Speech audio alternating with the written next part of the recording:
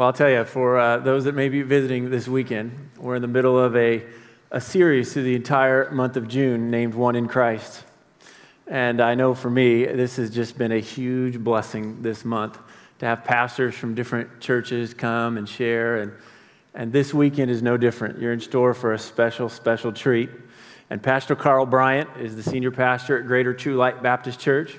And he actually has his roots here in Modesto and was a member of Big Valley Grace. In fact, he served on our school board and our elder board and was a small group leader. And his family has been with us all weekend. And I'll tell you, after last night, it really occurred to me that being one in Christ really starts in a lot of ways with listening to each other's stories.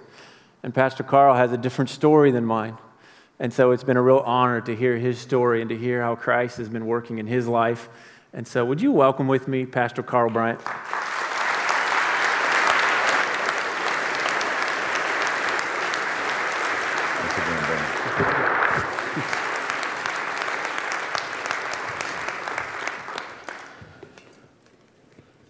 First, a couple housekeeping things. My wife always reminds me when I stand up in front of people, like pull your pants legs down and make sure I'm appropriate. Praise God. Good morning. Good morning. It is good to be here at Big Valley. I want to thank Pastor Rick, who is probably somewhere sunbathing, so I don't know where he's at. But anyway, Pastor Bobby and Pastor Scott, I just want to thank you for making me feel welcome. You know, I got to share this with you that 11 months ago, I received a phone call that's changed my life. The subject of the call was something that I thought about and prayed about every day since. I was thousands of miles away from home, driving with my family in Virginia to get lunch when my cell phone rang. And being the law-abiding citizen that I am, I didn't pick it up because I was driving, and I hate those earpieces. But when I saw who the caller was, I felt comfortable allowing my daughter, Stephanie, to answer the phone because the caller had been her high school pastor, now your senior pastor, Rick Countryman. So after I parked the car, I took the phone and I listened to what Rick had to say. And he said something I've thought about ever since. He said, "Carl, your doctor called and said that things don't look good." I'm just kidding. I had you guys. I had you. But what he said was, "I'd like you to come preach at Big Valley." So there was a pause, silence. And then I began to have a flashback. Because in 1994, my family and I came to Big Valley and quickly became involved in serving. I served on the elder board, as you heard, and school board, and led one of the home churches, and gave my testimony right here on this platform, and spoke at graduations, prayed, and even got a chance to sing with my daughters every once in a while. I coached basketball and track and field at the high school. But I thought now, Lord, after almost 13 years of being away, I get to stand on this platform where great men of God have stood to deliver powerful sermons. And I thought, what an awesome, awesome thing. For me, this is an historical day. But when I'm done, for you, it might be a hysterical day. I'm not sure. During our years here, we developed some marvelous and wonderful relationships. And many prayed that I would come back and be able to stand here and speak to you. And I've mentioned his name in a couple services, and my heart is a little heavy right now. Joe Squires was a member of this church, and from the time I left here in 2000, Joe would call me faithfully. and just say, hey, man, we'd love to have you come back. He said, I know you're busy, but I'd love to have you come back. I said, yeah, Joe, I appreciate it. And, one day, we'll see that come to pass. And I just found that after last service that God has called Joe home to be with the Lord.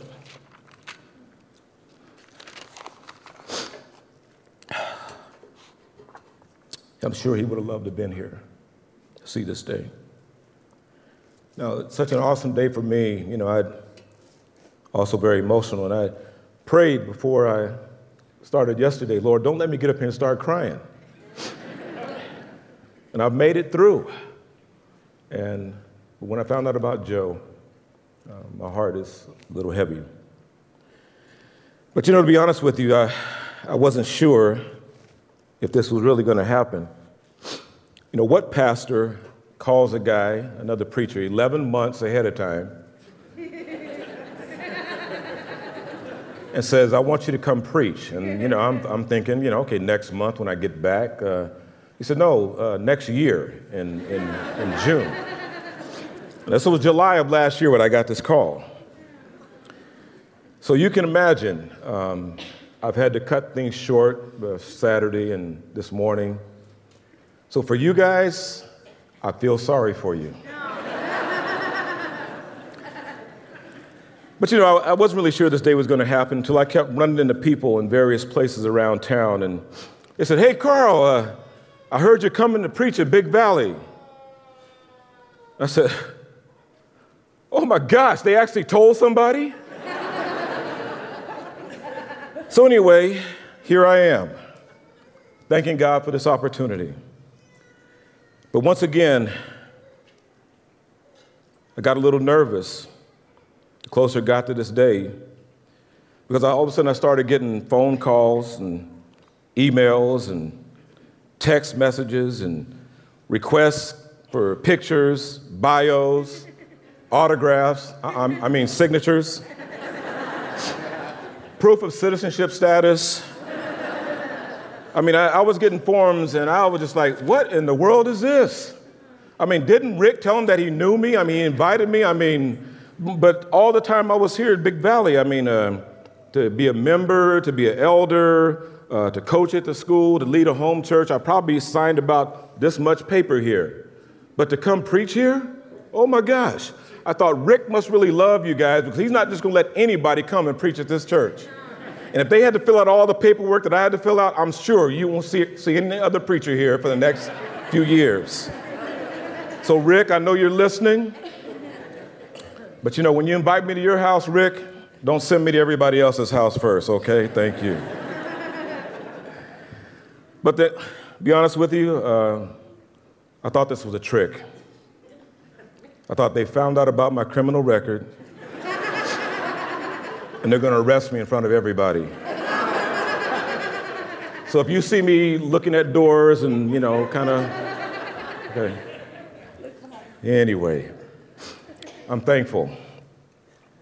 But I remember what Pastor Rick told me about the theme for the month, One in Christ. He said, Carl, this is our theme, but you preach whatever you're passionate about. And I thought, wow, one in Christ is definitely something I'm passionate about. But I'm not going to preach about that. I'm going to preach about how much I hate technology. No, I'm just kidding. But I'm passionate about that as well. When I arrived here yesterday, they said, what do you want to wear? And I was like, what do you mean? A head thing or one of these things or just a microphone. So my daughter knows me well. She said, give him the lapel thing. He'll be all right. But I want to thank my lovely wife, Kathy, who has been my life partner for the last 33 years. Babe, would you stand up and just wave to everybody?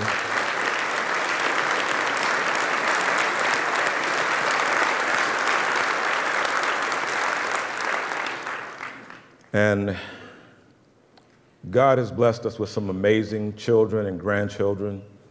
I'm thankful for my daughters, who I got the chance to grow up.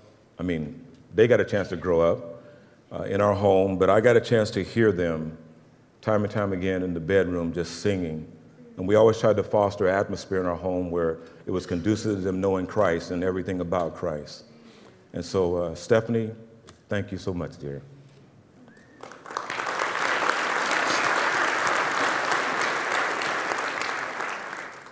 You know, I had fun with Pastor Scott. Pastor Scott called me. He was one of several pastors I talked to get this opportunity.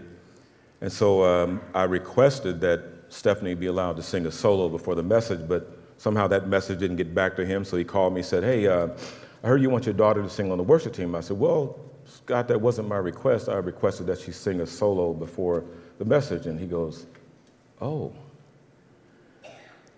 He goes, well, can she sing?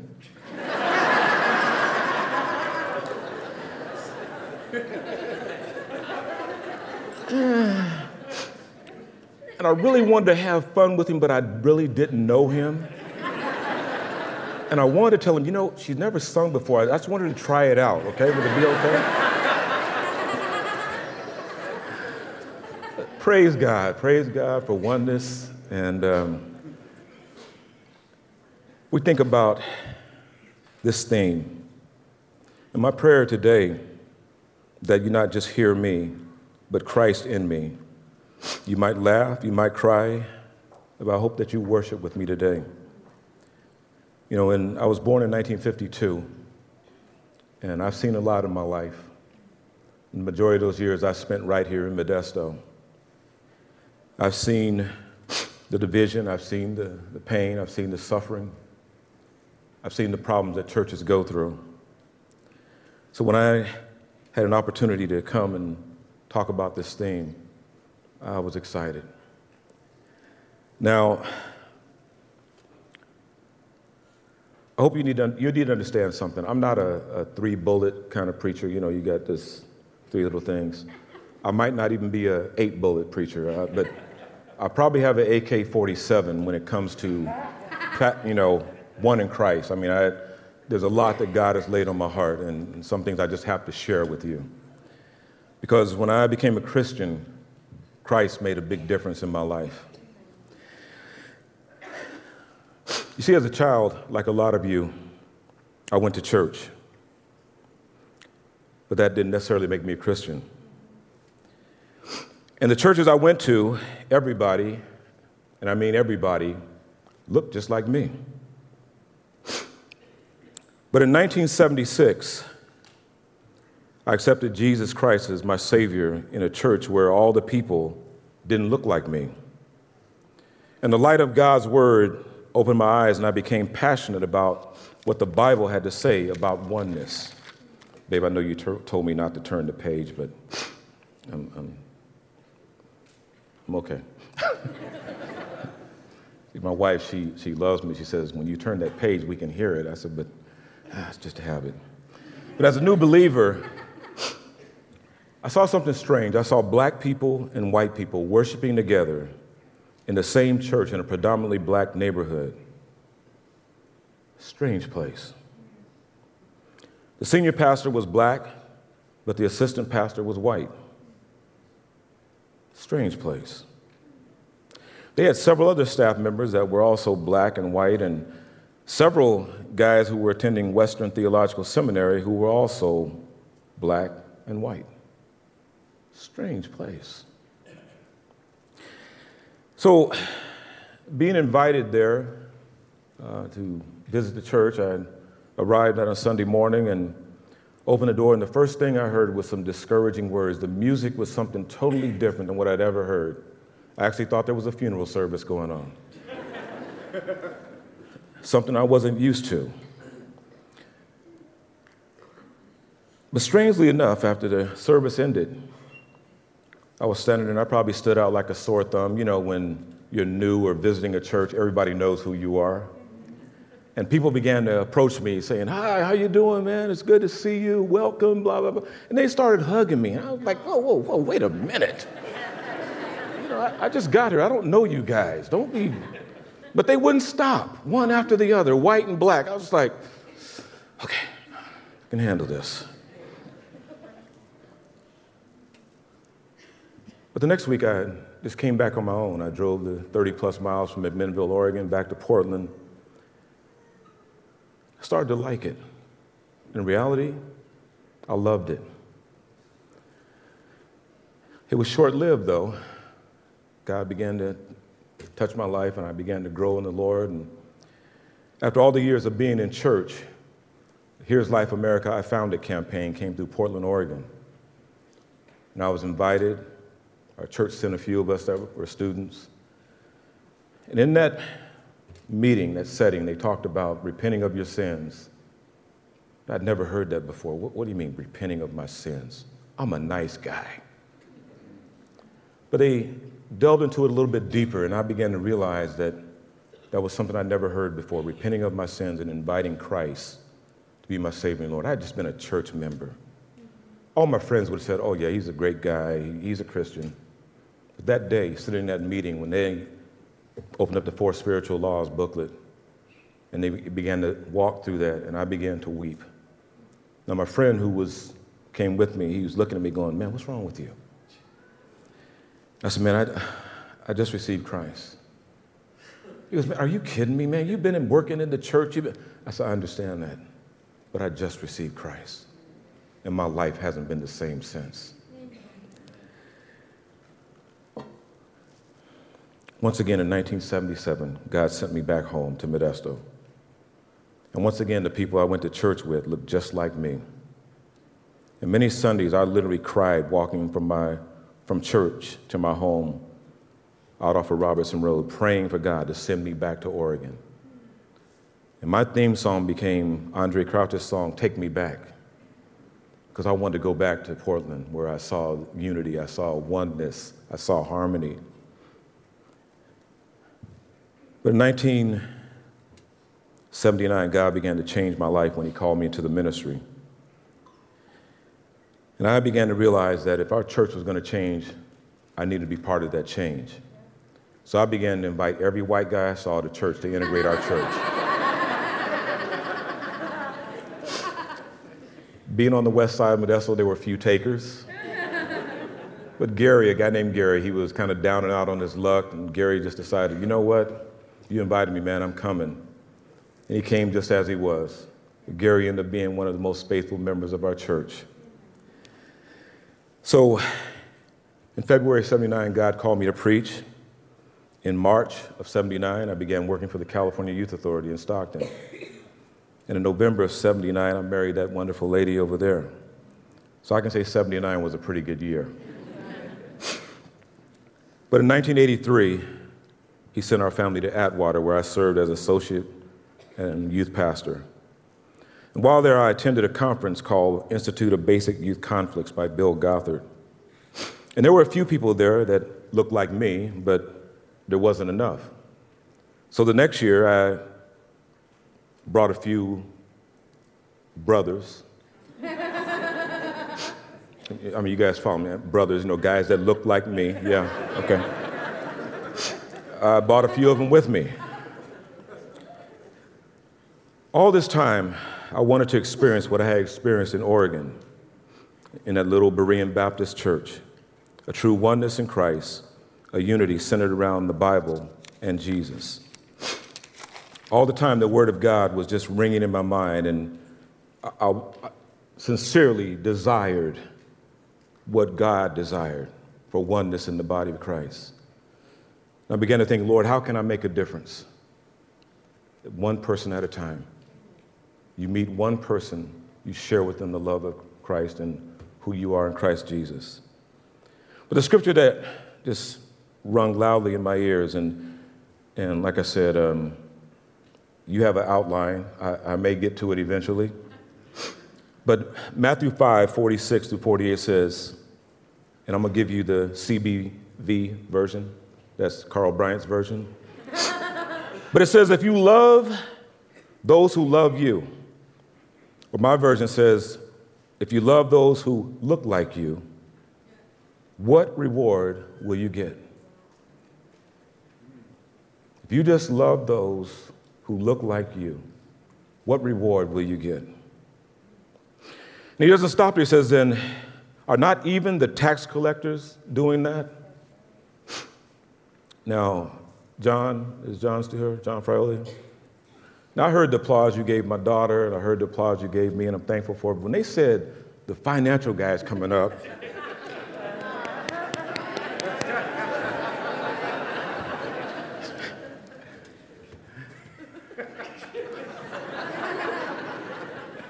praying for you, John.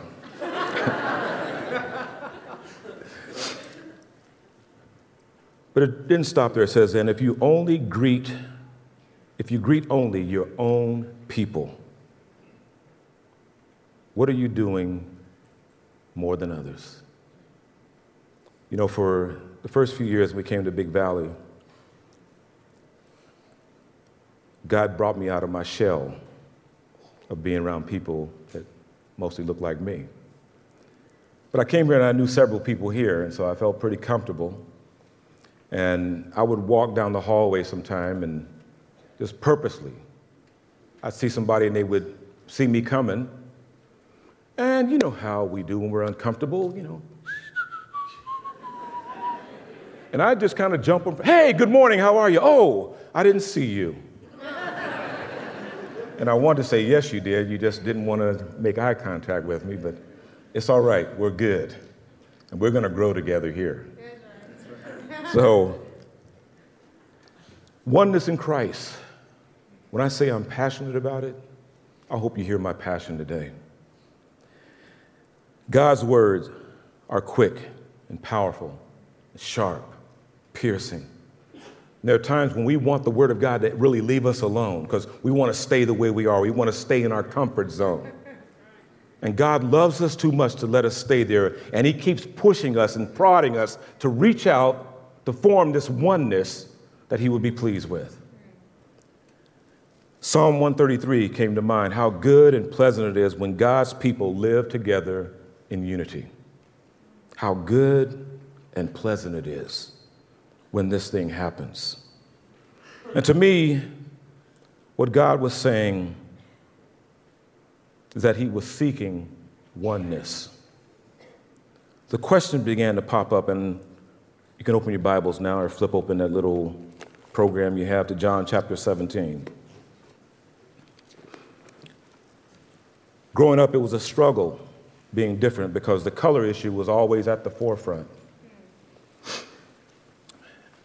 And I look among people that look like me, and we have a spectrum of shades within that color of being black and I always wondered, what committee of people did they form to get together to decide what we were going to be called?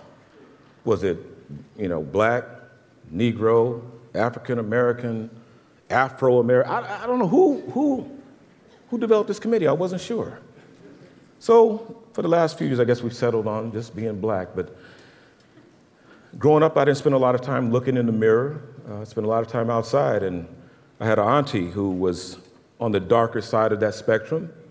And she used to tell me, she says, Carl, she says, if you drink coffee, it'll make you black.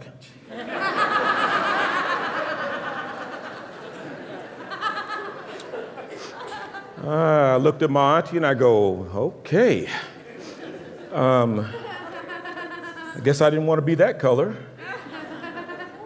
So I didn't drink coffee. And I tell you, to this day, I don't drink coffee, but it's not for that reason. But we realize that in the body of Christ, we're one, but we are different. And what God was seeking was oneness. And how important was it? We find these words in John 17, beginning at verse 20. It says, my prayer is not for them alone. I pray also for those who will believe in me through their message, that all of them may be one, Father, just as you are in me and I in you. May they also be in us, so that the world may believe that you sent me. It's saying to me that when Christ enters our life, He changes us from the inside out. That world out there that's waiting to see if Christ makes a difference in us. Can we unite rallying around Jesus Christ? The world is waiting to see that. But what we've shown them so far, because there's, as Jeff said earlier, there's over 90% of the people in this city that don't attend church. Shame on us. We need to be about our Father's business. We need to be out there reaching the lost souls for Jesus Christ, regardless of what color they are. Christ was passionate about oneness, that the world may believe. He said, I've given them the glory that you gave me, that they may be one as we are one. I and them and you and me, so that they may be brought to partial unity. Is that what it says? I hope you have your Bibles open. To complete unity.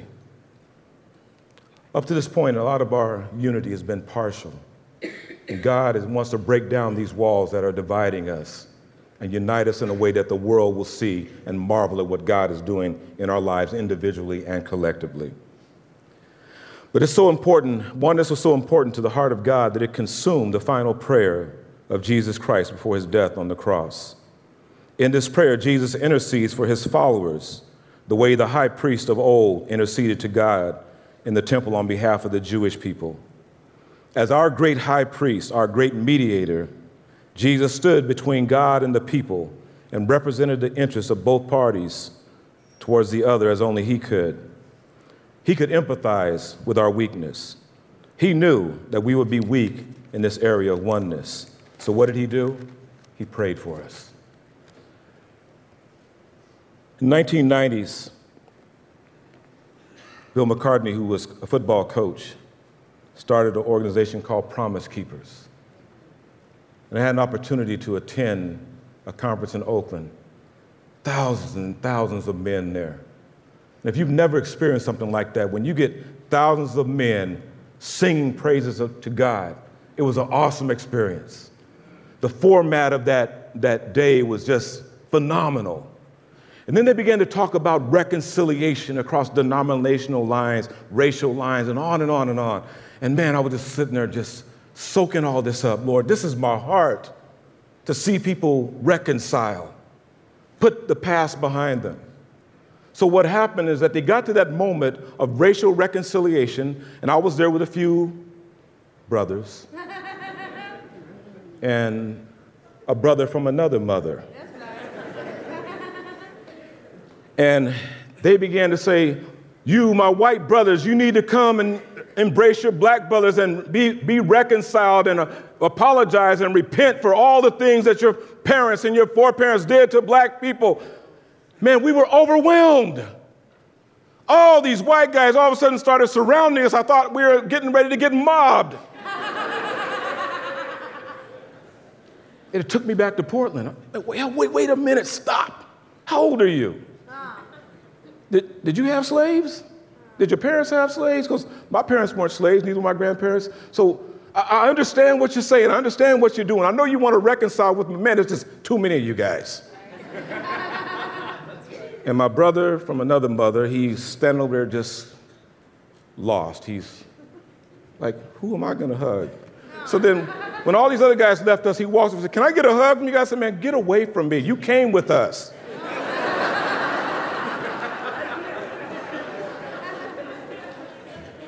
But it was a joyous time. And God began to break down some barriers, some walls that were there among those men were there. I mean, there was weeping from deep within.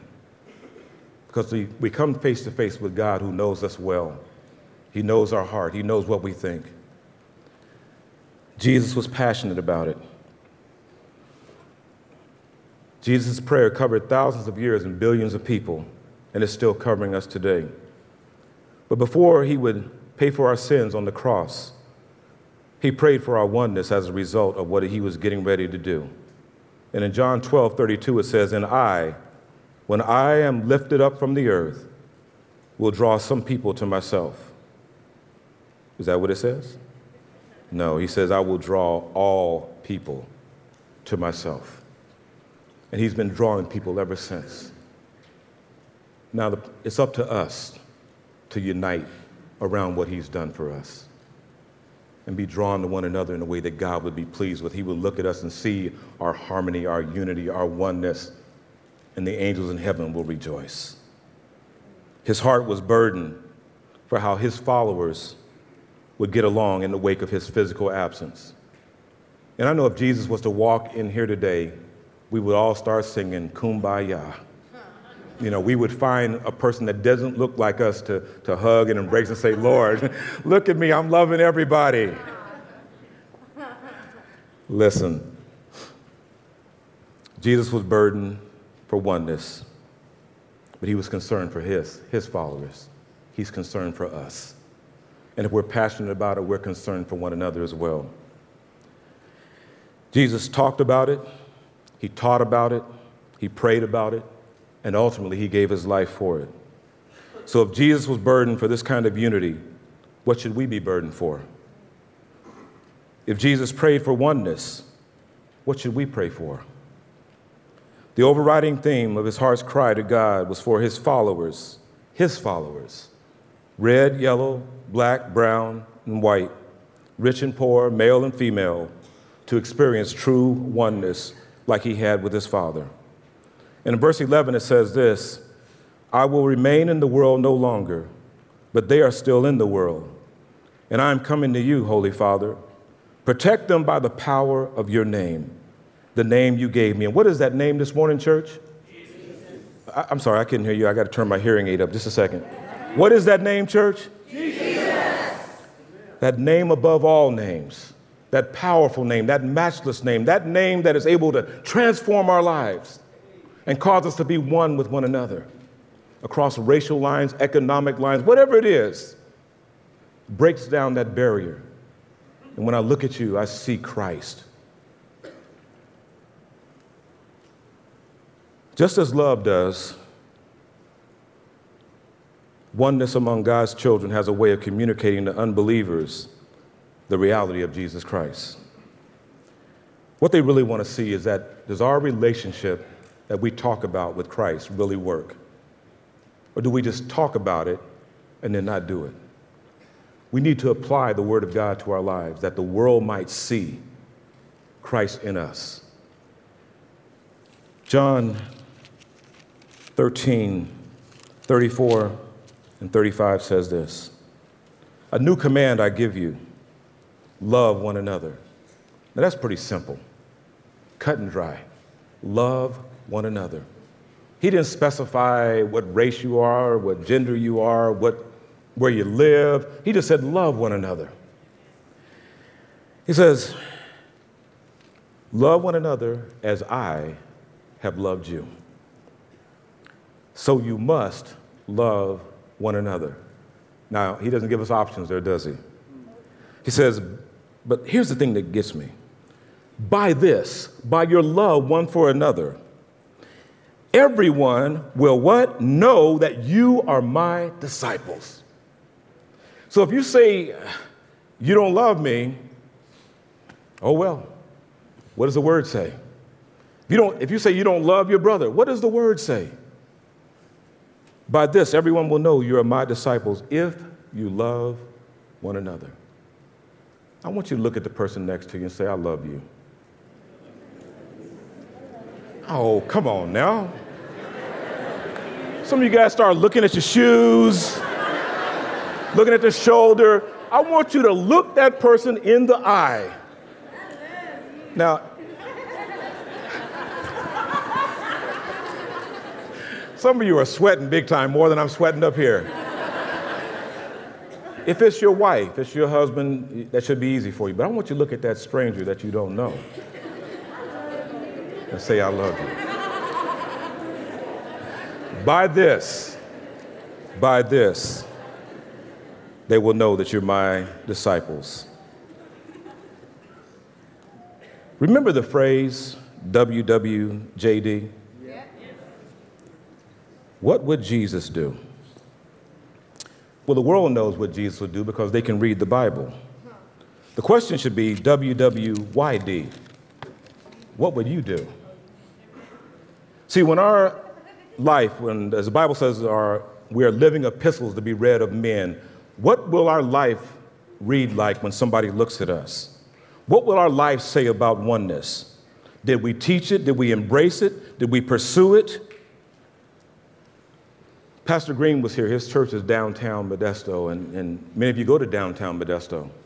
So you might pass by and you'll remember to pray for him. But our church is in deeper west side. So you purposely would have to come by and know where you're going to find us. But when you think about oneness, where is it that God wants to send us? Send us someplace where we're not comfortable. Send us someplace where there's darkness because there is no oneness. So that light may shine through us, that light that he gives us in the midst of this dark world. Going out into a community where there's gangs, there's shootings, there's murders, there's robbery. But God protects us by that name Jesus. The world sees the power of the enemy. They see it all the time at work, the hatred, the jealousy, the envies, the murders. And they see that in the church. What they fail to see is the power of God at work in us, his followers. They don't see his fruit in our lives according to Galatians 5:22. They don't see that love, that joy, that peace, that forbearance, that kindness, that goodness, that faithfulness, that gentleness, that self-control. And the Bible says, against those things, there is no law. There's no legislator that can pass a law saying, I forbid all these things, because the power of God overrides all that, because greater is he that is in us than he that is in the world. Amen. And that nothing can separate us from the love of God, which is in Christ Jesus. Did I say I was passionate about this? Yes. I don't want you to think that Rick invited some angry black man here to preach to you. I love God's word. I love what it says. And, before I can even preach it, it has to apply to me first. So I'm passionate. What does oneness look like? You can get to bullet number 2. Turn to 1 Corinthians.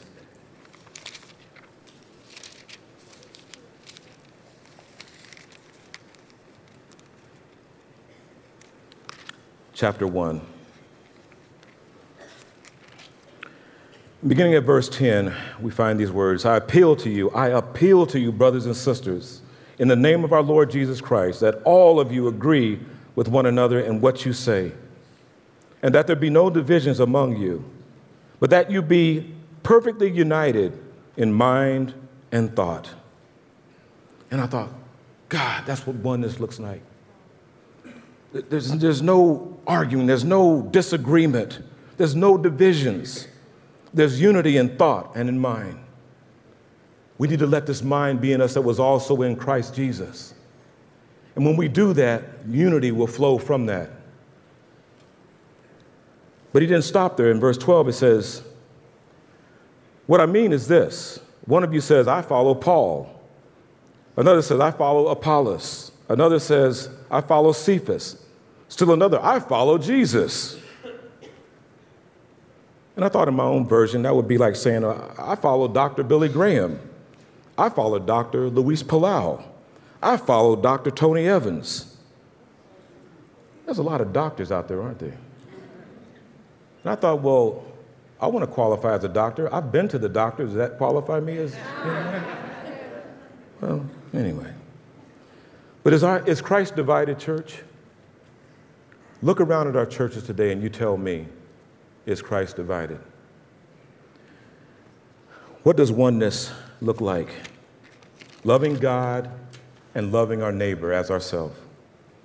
And if we love our neighbor, regardless of race, class, or gender, the world might believe that Jesus is who he said he was, and will agree with Andre Crouch, who said, Jesus is the answer for the world today.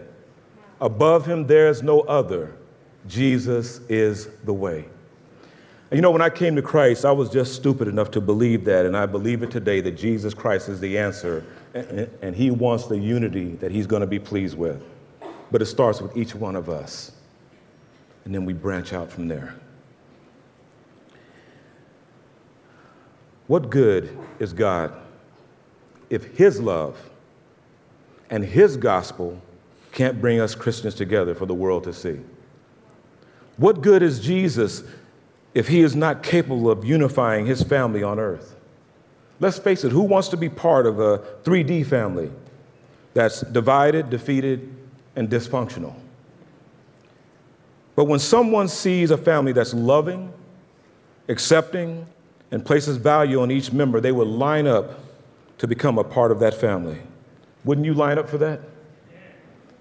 When you go out in the community, what do you say about your family here?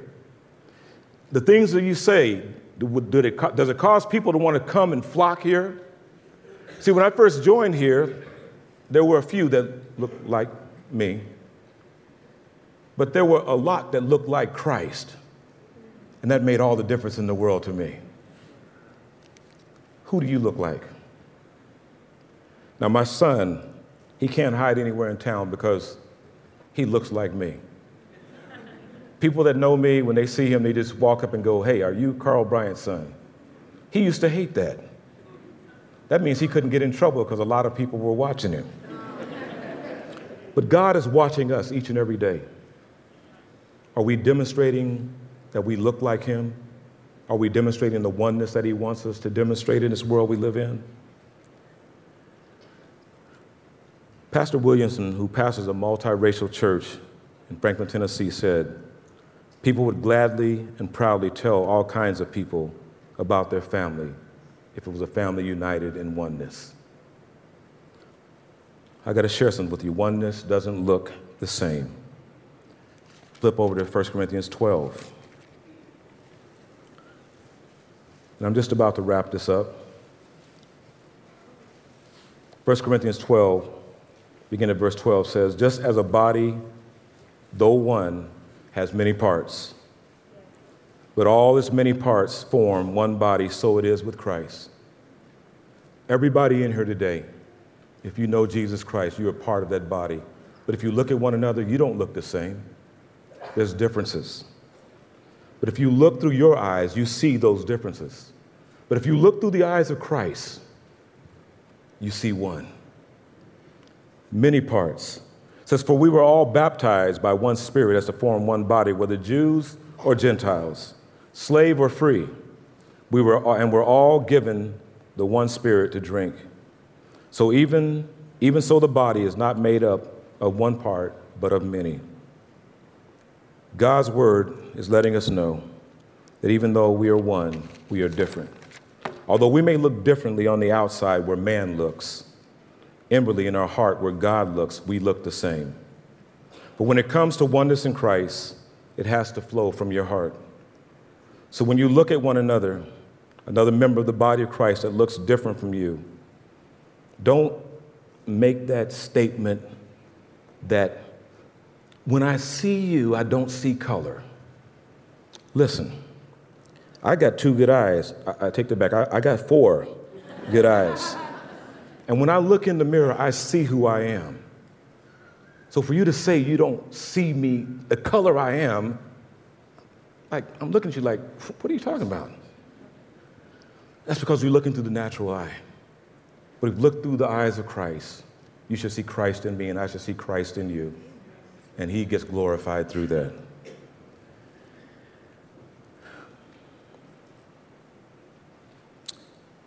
Maybe we should change that statement to say, when I look at you, I see Christ. How can we accomplish oneness? Romans 12.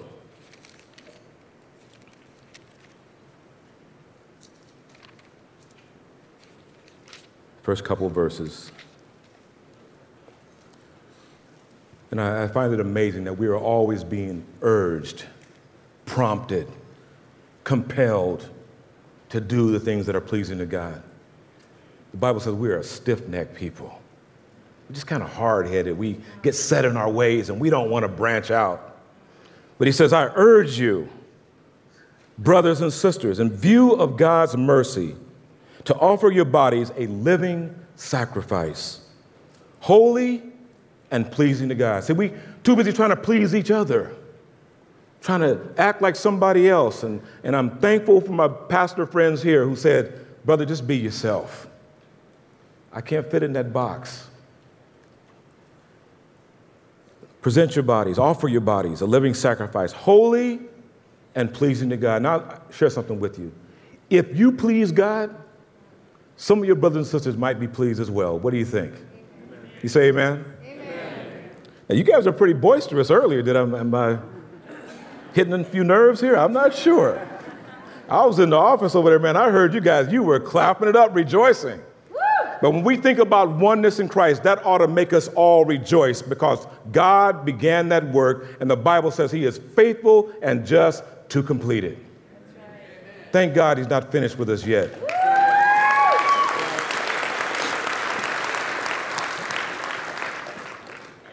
Psalm 133 says, how good and pleasant it is for God's people to live together in unity.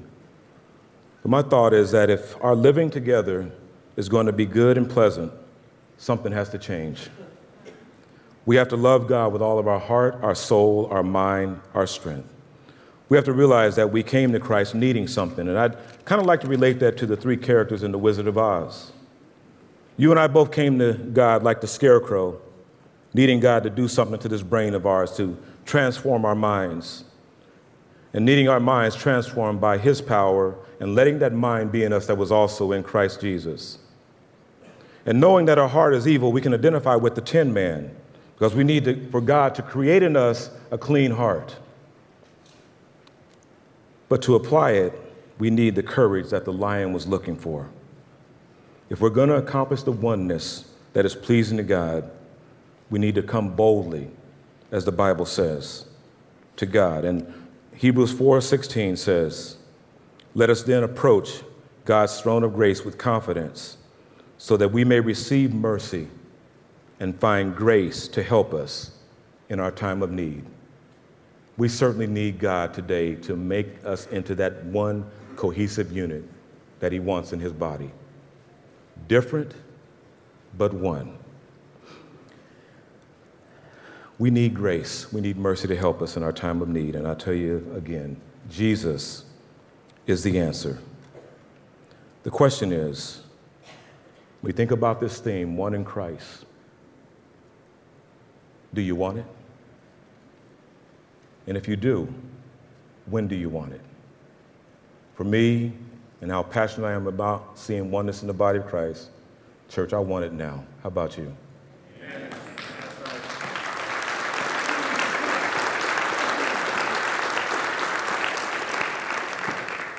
I'm thankful to be here today. It's been over 12 years, and my prayer is that one day the church will look much different than it looks today. I used to walk through the halls of this church, and I would look at the pictures on the wall of the leadership here, but none of the pictures look like me. My prayer is one day, before too long, I'll walk back, and the leadership in this church will reflect the whole body of Christ. Can you say amen? Amen. God bless you. And I'm going to ask you to stand with me right now. We're going to pray. And I hope that